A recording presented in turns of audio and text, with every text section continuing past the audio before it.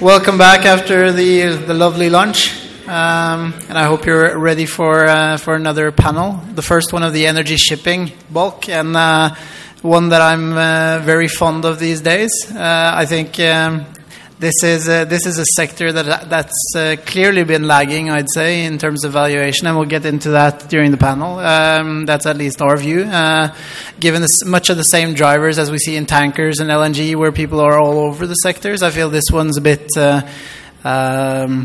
lagging a bit behind. And I hope throughout this panel that we can go through some of the main drivers and thinking among these companies here today.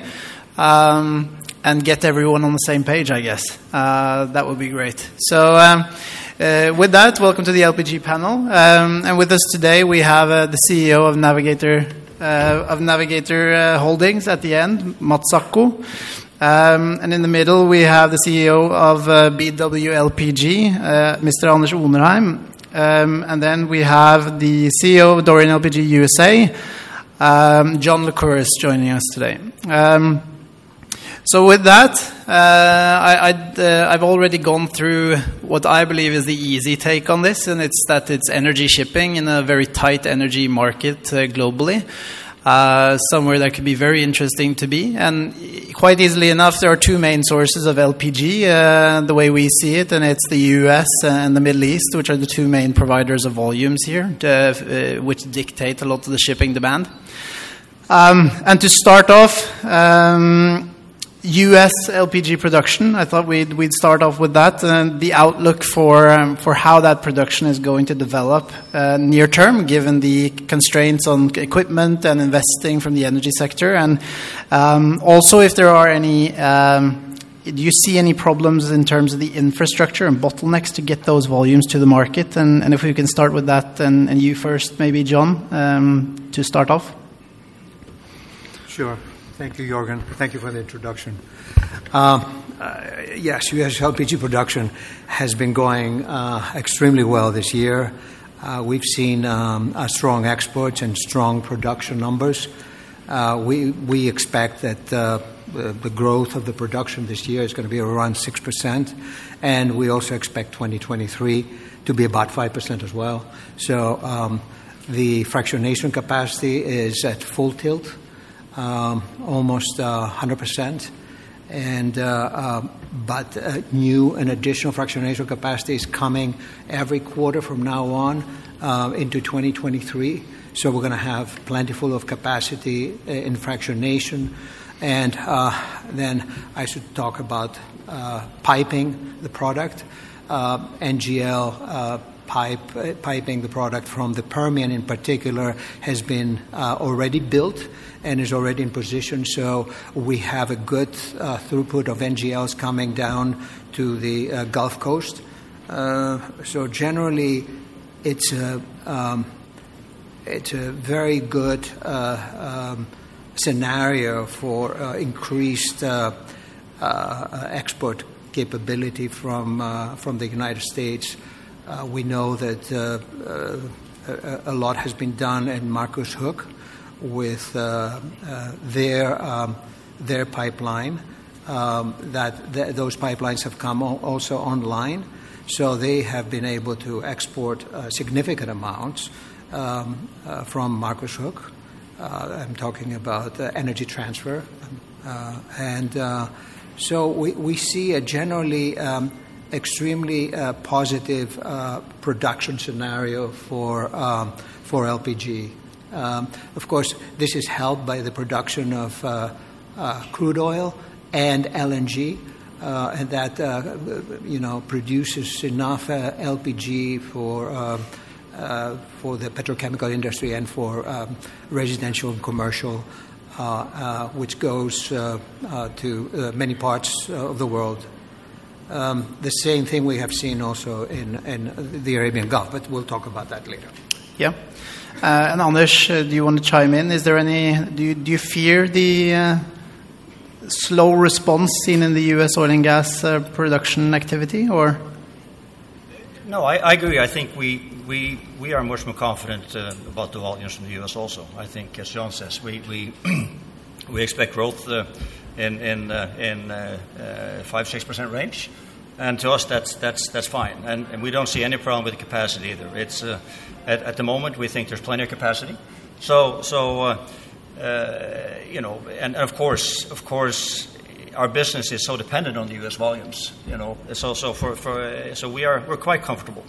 Now, since John answered so eloquently, I'm going to make another statement. I think. And I want to make sure everybody here understands, LPG is actually a great product, a fantastic product. And even though our keynote speaker forgot to mention that it's also a good alternative fuel, but I think in the context of this, we're also seeing that we can make a difference. And no question, we are dependent on good production in the U.S. And of course, the oil price has helped us, natural gas price have helped us, and as long as we see great demand for LNG, so that's going to help us also. So long answer, but yes, we are comfortable with the outlook for the U.S. Great, thank you. And Mats, I'm sorry, I have to agree with my fellow panelists here. I mean, there's every incentive in the world for the producers and for the infrastructure providers to continue investing into this. The demand picture looks great. Europe needs more energy, and there's a turning to the west from Europe, and that means to North America for the energy requirements. So there's a very good, robust, long-term demand picture here that is a good backdrop for investing into that sector. So, and yeah, LPG has lots of uses in energy or as industrial components. So it's versatile. So it's a great commodity. There's a lot to talk about these bottlenecks and the infrastructure in LPG, and Navigator, of course, they're part of this joint venture with Enterprise on the terminal for ethylene exports out of Houston. How has that venture been for you, and how is the growth potential there in terms of volumes finding its way to sea? Oh, it's definitely been a venture that has performed above expectations. I mean, it was very quick, or it was on time, on budget in terms of the building of the infrastructure, and has ramped up relatively quickly during 2020 and 2021. So it's already been running at full capacity most of this year. So it's been a great experience. And when you listen to Enterprise, our joint venture partner, in their external announcements, there will be expansion of that capacity in the years to come, and we of course look forward to having that discussion and are participating in that discussion with Enterprise now. There's super potential in terms of ethylene export out of the US, because it's very, very cost competitive compared to the rest of the world, and their scope for expanding it with this new terminal. So we are very excited about that opportunity. And another thing to mention, historically, I think we looked over the past 20 years in terms of demand for LPG in the U.S. has been flat. So I guess what we're saying is that any additional production that may come should find its way to sea, which makes this an incredibly interesting story in terms of the oil and gas development in the U.S., of course. And then switching a bit away from the U.S. and onto the other major exporter, Middle East, would you like to say a couple of words on the resurgence in volume that you've seen there, and what the impact that has for LPG shipping, Anders?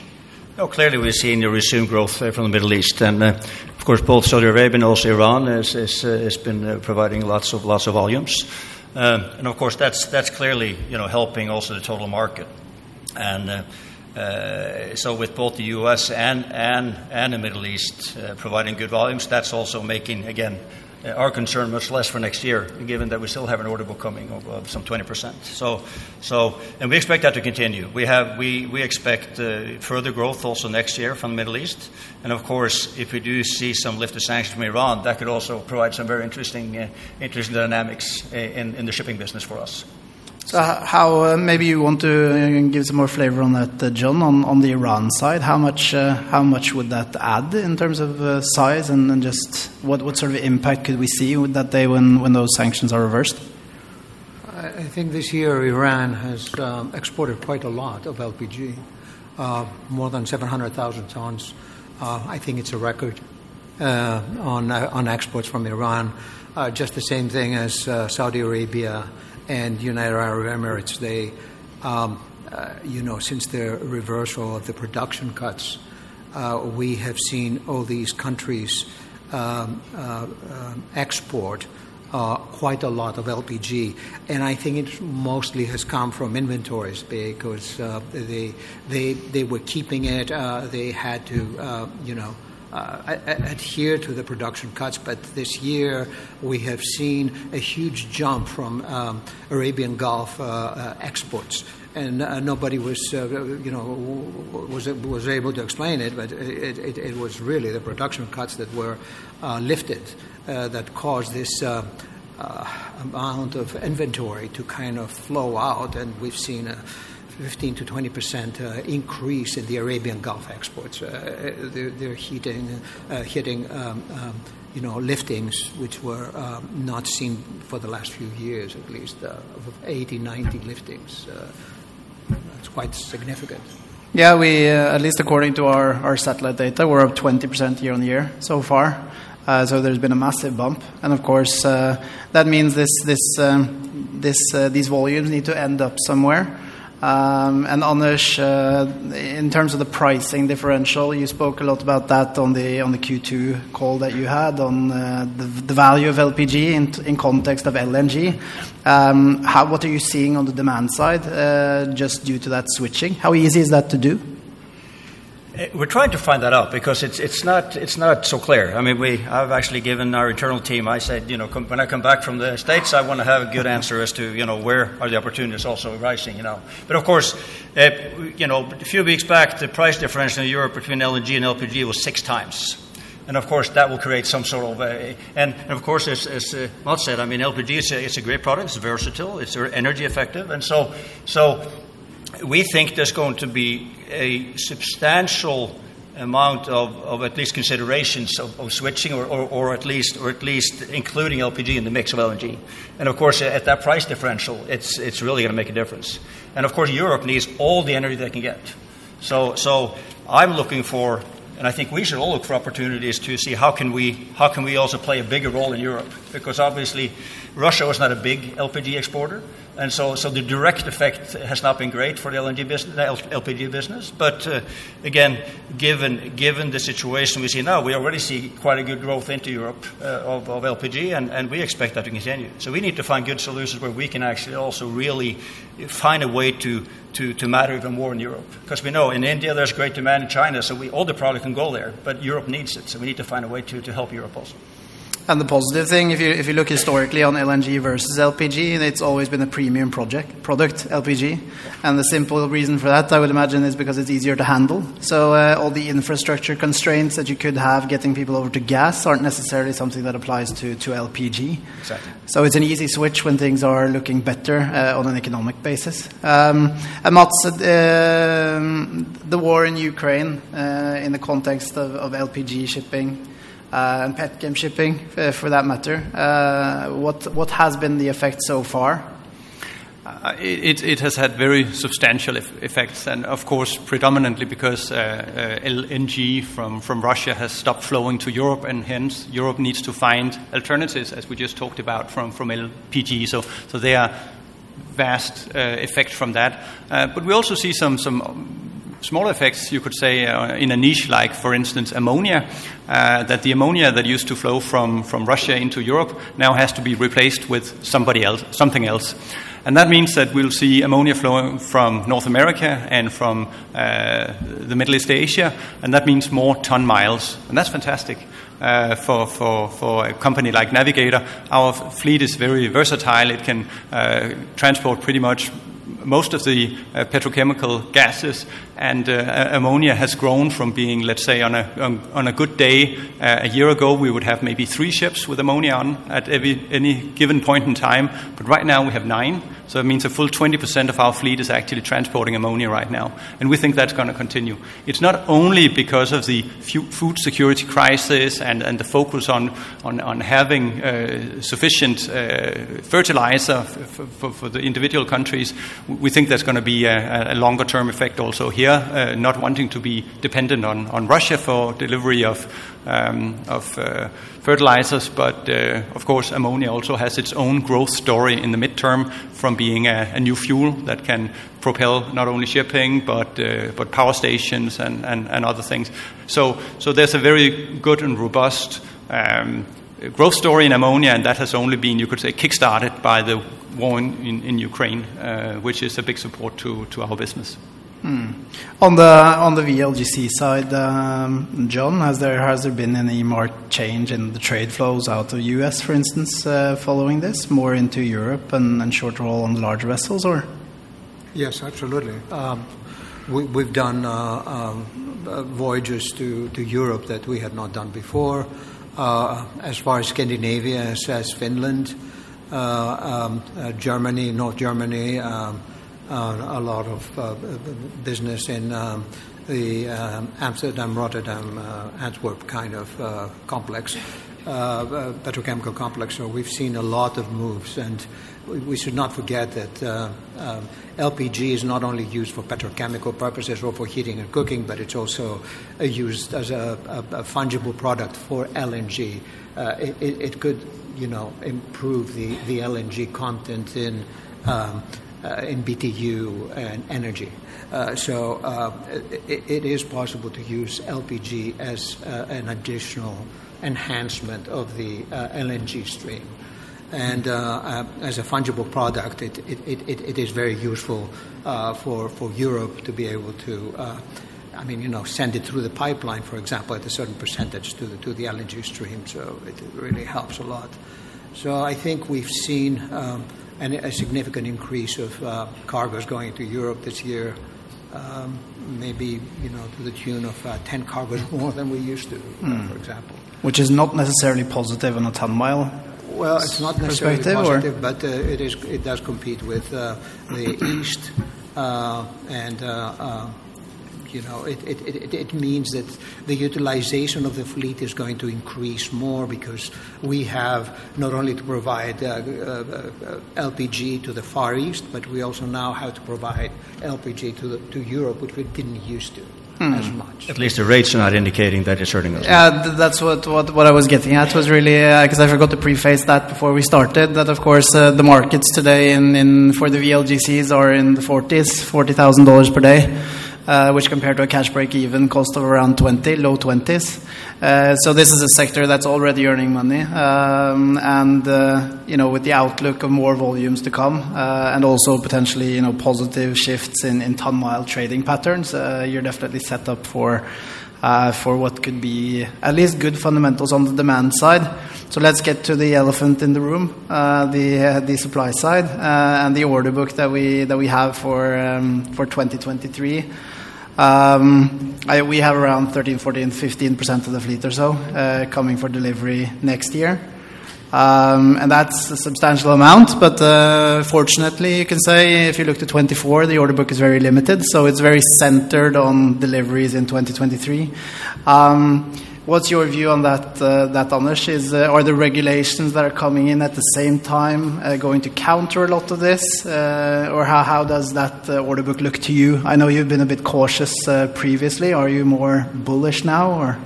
The answer is yes. And we have been quite outspoken about that. And in my previous life in the financial services, I looked at the shipping industry, and every time things looked good, they ordered a lot of ships, and this time it was different, and very seldom it was. And so we have been cautious. But at the same time, with the latest development of the past 6 months, where of course we've seen, the level of energy prices and also the demand, picking up. We're seeing good growth now, both in the U.S. and in the Middle East. So that's going to mitigate to a great extent, I think, the order book, and also yes, regulations. We estimate that from start of next year, about 10% of the fleet is going to have to slow down, and that's maybe not more than a couple knots, but still that's quite significant when you start counting it up. So that, and we have, of course, the Panama Canal inefficiencies there. That's going to also, I think, really balance out the market quite well. Because, this is last year we can do, pre-book slots from the LPG side, and we know LNGs and the container ships they're going to be the ones that can pay the most. So we're going to see a lot of waiting and having to make decisions whether or not we go through Panama Canal or we go around the Cape.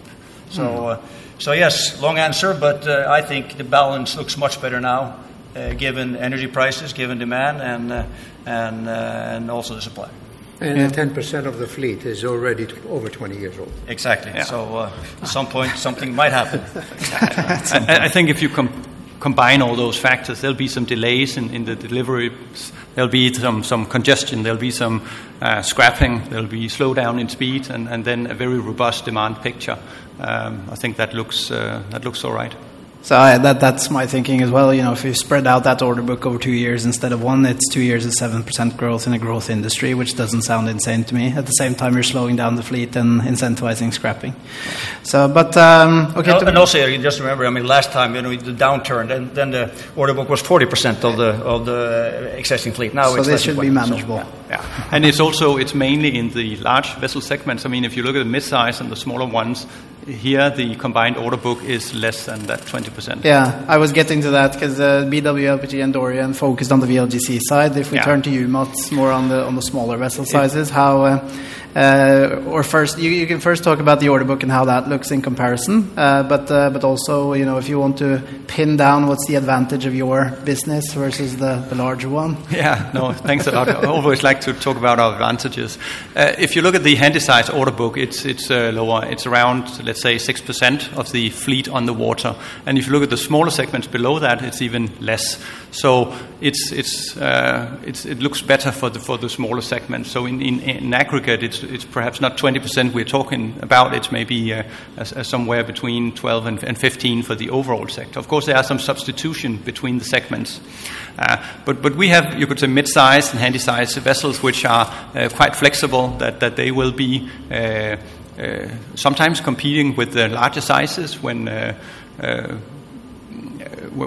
prices are right, but we can move between all the different commodities, between ammonia, between butadiene, between propane, so pretty much all the petrochemical gases, and that's of course nice when, let's say, a situation over the summer when China stopped importing ethylene. We were then able to deploy our vessels, as I mentioned before, to, for instance, ammonia instead. So that gives some flexibility in our trading, that we can offset weakness in one commodity by then instead deploying our vessels to some of the other ones. Yeah. And then to John, we mentioned the inefficiencies in the Panama Canal, which can be very interesting to look at, especially when you start to compete with the LNG or containers to go through that canal. You're squeezed out, essentially, to a large degree. Yeah. How are you trading today, if you want to say, how much do you utilize the canal, northbound, southbound, and how does that look in the coming years to you, given that they're squeezing up prices and everything? Yeah, it's part of our business. We kind of figure 6 to 8 days for a delay in the canal. There are extraordinary situations when the market is very active, that in the first 15 days of September, we have seen all the way up to 14 to 16 days waiting time. But right now, once the big rush has gone away, the days have come back to a lower number of about 6 days. So you have to figure it into your, fixing and scheduling of your vessels. It's all part of counting in the number of days you're going to have to wait, fixing up some slots early on for some of your ships, or having to wait for an opportunity to cross. So, as I say, scheduling is included in our utilization of the vessels. But do you then ballast through the canal, or is that risky considering the potential waiting time? Or do you have visibility on that as things stand? No, we ballast through the canal. Okay. We ballast through the canal. We go load it through the canal and ballast through the canal. And this is usually with the cost of bunkers. It's not worth doing the long voyages. Absolutely not. Okay. Looking at the energy transition and finding alternative fuel solutions for the LPG carriers, you're in a position where you have a clean energy carrier on board and can make the case for that as fuel. And I know BW LPG has been at the forefront in retrofitting a lot of the vessels with LPG-fueled machinery. How has that been so far, and what issues are you seeing, and how much does this calculate into an advantage as things stand right now? No, I mean we made a big investment into converting, upgrading 15 of our ships, and they're all on water now. We're seeing better and better results of it. Clearly, there are teething issues when you take on new technology, and there's no question we've had. We've not been running at 100%, that's for sure. The first couple of months, but we're seeing better and better results, and it is. And we're also seeing, of course, with 50 ships, we are getting a lot of experience. And I'm happy to see that both with MAN as a supplier, but also our own organization, how they are finding solutions and how we really start to optimize the performance. But we still have some way to go.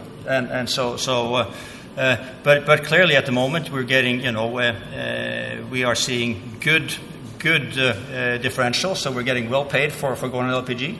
Right now it's $4,000 or $5,000 in differential, and so that's a big difference. So right now we are fixing ships at 50 plus for those ships, and we'll continue to focus on optimizing the performance better. But again, it's so far it's been a great experience, and we see all these ships will easily comply with the regulations next year.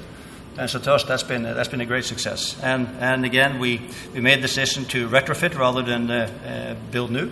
And we think that's a better decision. Even in this sector, I think reuse is a good name.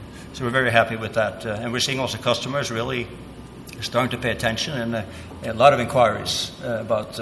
And also, the last thing I'll say is, because obviously when you have a new technology, and I've been pushing my team because we've had these teething issues, so I'm asking when some of our colleagues are ordering new ships with the same technology, are they getting perfect performance? We're not, but no, I hear that also the new builds have some of the same issues, and so I think together we all want to make sure they work better.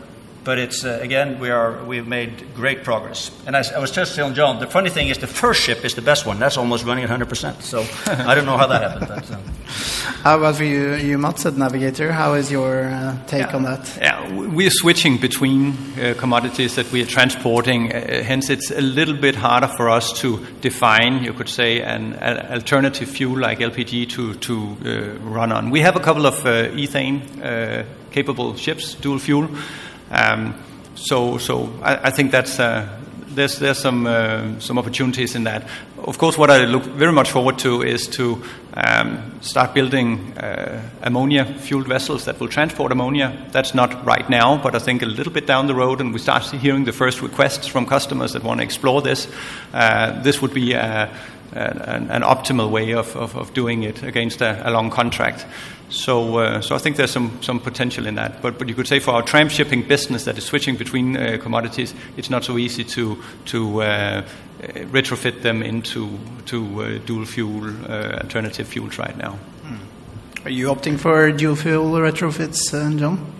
Oh, we have 4 coming up. 3 chartered in. We kind of agreed that we do not want to order more ships. So we're just building 1 ship, and we've chartered in 3 dual fuel. So I think that's 20% of our fleet is going to be dual fuel next year. So that's a step in that direction. Also, I wanted to say that LPG as a fuel has just come out this year. The first few ships, I think BW was the first that had a ship on the water in late 21, or maybe the third quarter of 21. And so they haven't been even had a chance to go about. There's hardly a year that LPG engines have been operating. So it's a little bit early to say what happens with those engines, and we're all kind of learning. We are on a learning curve, and I think LPG engines will have once they kind of settle in, I think they'll be preferred to LNG engines at some point in the future. Because not only because the fuel is easier to handle, but they may be more advanced in design and cheaper to operate. Okay. But we'll see how it goes. No, exactly. Because I mean, right now there's a lot of dual fuel LNG ships out there that have no benefit at all from the LNG because it's too expensive. So I think again, and as I said earlier, I think LPG is kind of not understood by all and not so well known. Of course, we're a small sector. We're not that many companies listed, but I think the potential for also other shipping segments to look for LPG as a fuel is quite interesting. And I think I agree. I mean, with Mats, ammonia, of course, when if that's ready, that's great. But it's going to be that's some way out. And so I'd actually, is there anybody out here who's has ships and they want to go green? Try LPG. Yeah. So finally, then, before our time is up, I want to touch a bit on valuation, and I think we cover 3 VLGC companies. So in that sphere, as I said, the peer group is 30% discounted to the steel values in the assets that you have. It's a steeply discounted sector. And I was going to ask why, but I think you touched on an important point, Anders. It's maybe a bit to do with the complexity. It's a bit difficult to wrap your head around necessarily, but I'll give you the opportunity, Mats, if you want to angle that easily and package it for investors. What should we follow, and what makes this an easy sector to grasp? Yeah, I think ultimately the evidence needs to lie in us and our ability to create returns to the shareholders. If you have a long period of time where the investors look at the stock and say that that's not really much return delivered and we don't understand the complexities of the industry so well, that's a tough sell. So I think the best way to show the investors that this is a good industry to be in is to deliver those returns. And I think here the prospects are looking pretty decent. And the good thing, of course, is when you're trading at a discount that deploying some of your excess capital by doing share buybacks or similar, that's a easy decision to make. So I think there's some opportunities in that, and with the cash that's being generated in the sector right now, and with the outlook, I think that should be a good opportunity. And I'll leave the closing words to you, Anders, if you want to follow up on that. Yes, I do want to follow up. I just ran since our IPO in 2013. I just ran the numbers to see which sectors have performed given the highest return on equity from 2013 until today. And surprise, surprise, LPG comes out first. We've delivered 15.5% return to shareholders since the IPO in 2013, and we still trade at the lowest valuation. Now, I think one of the reasons is people believe that our market is not liquid, the asset values are not, that they can't be documented. We've sold 19 ships the last 3 years, above book value, net asset value.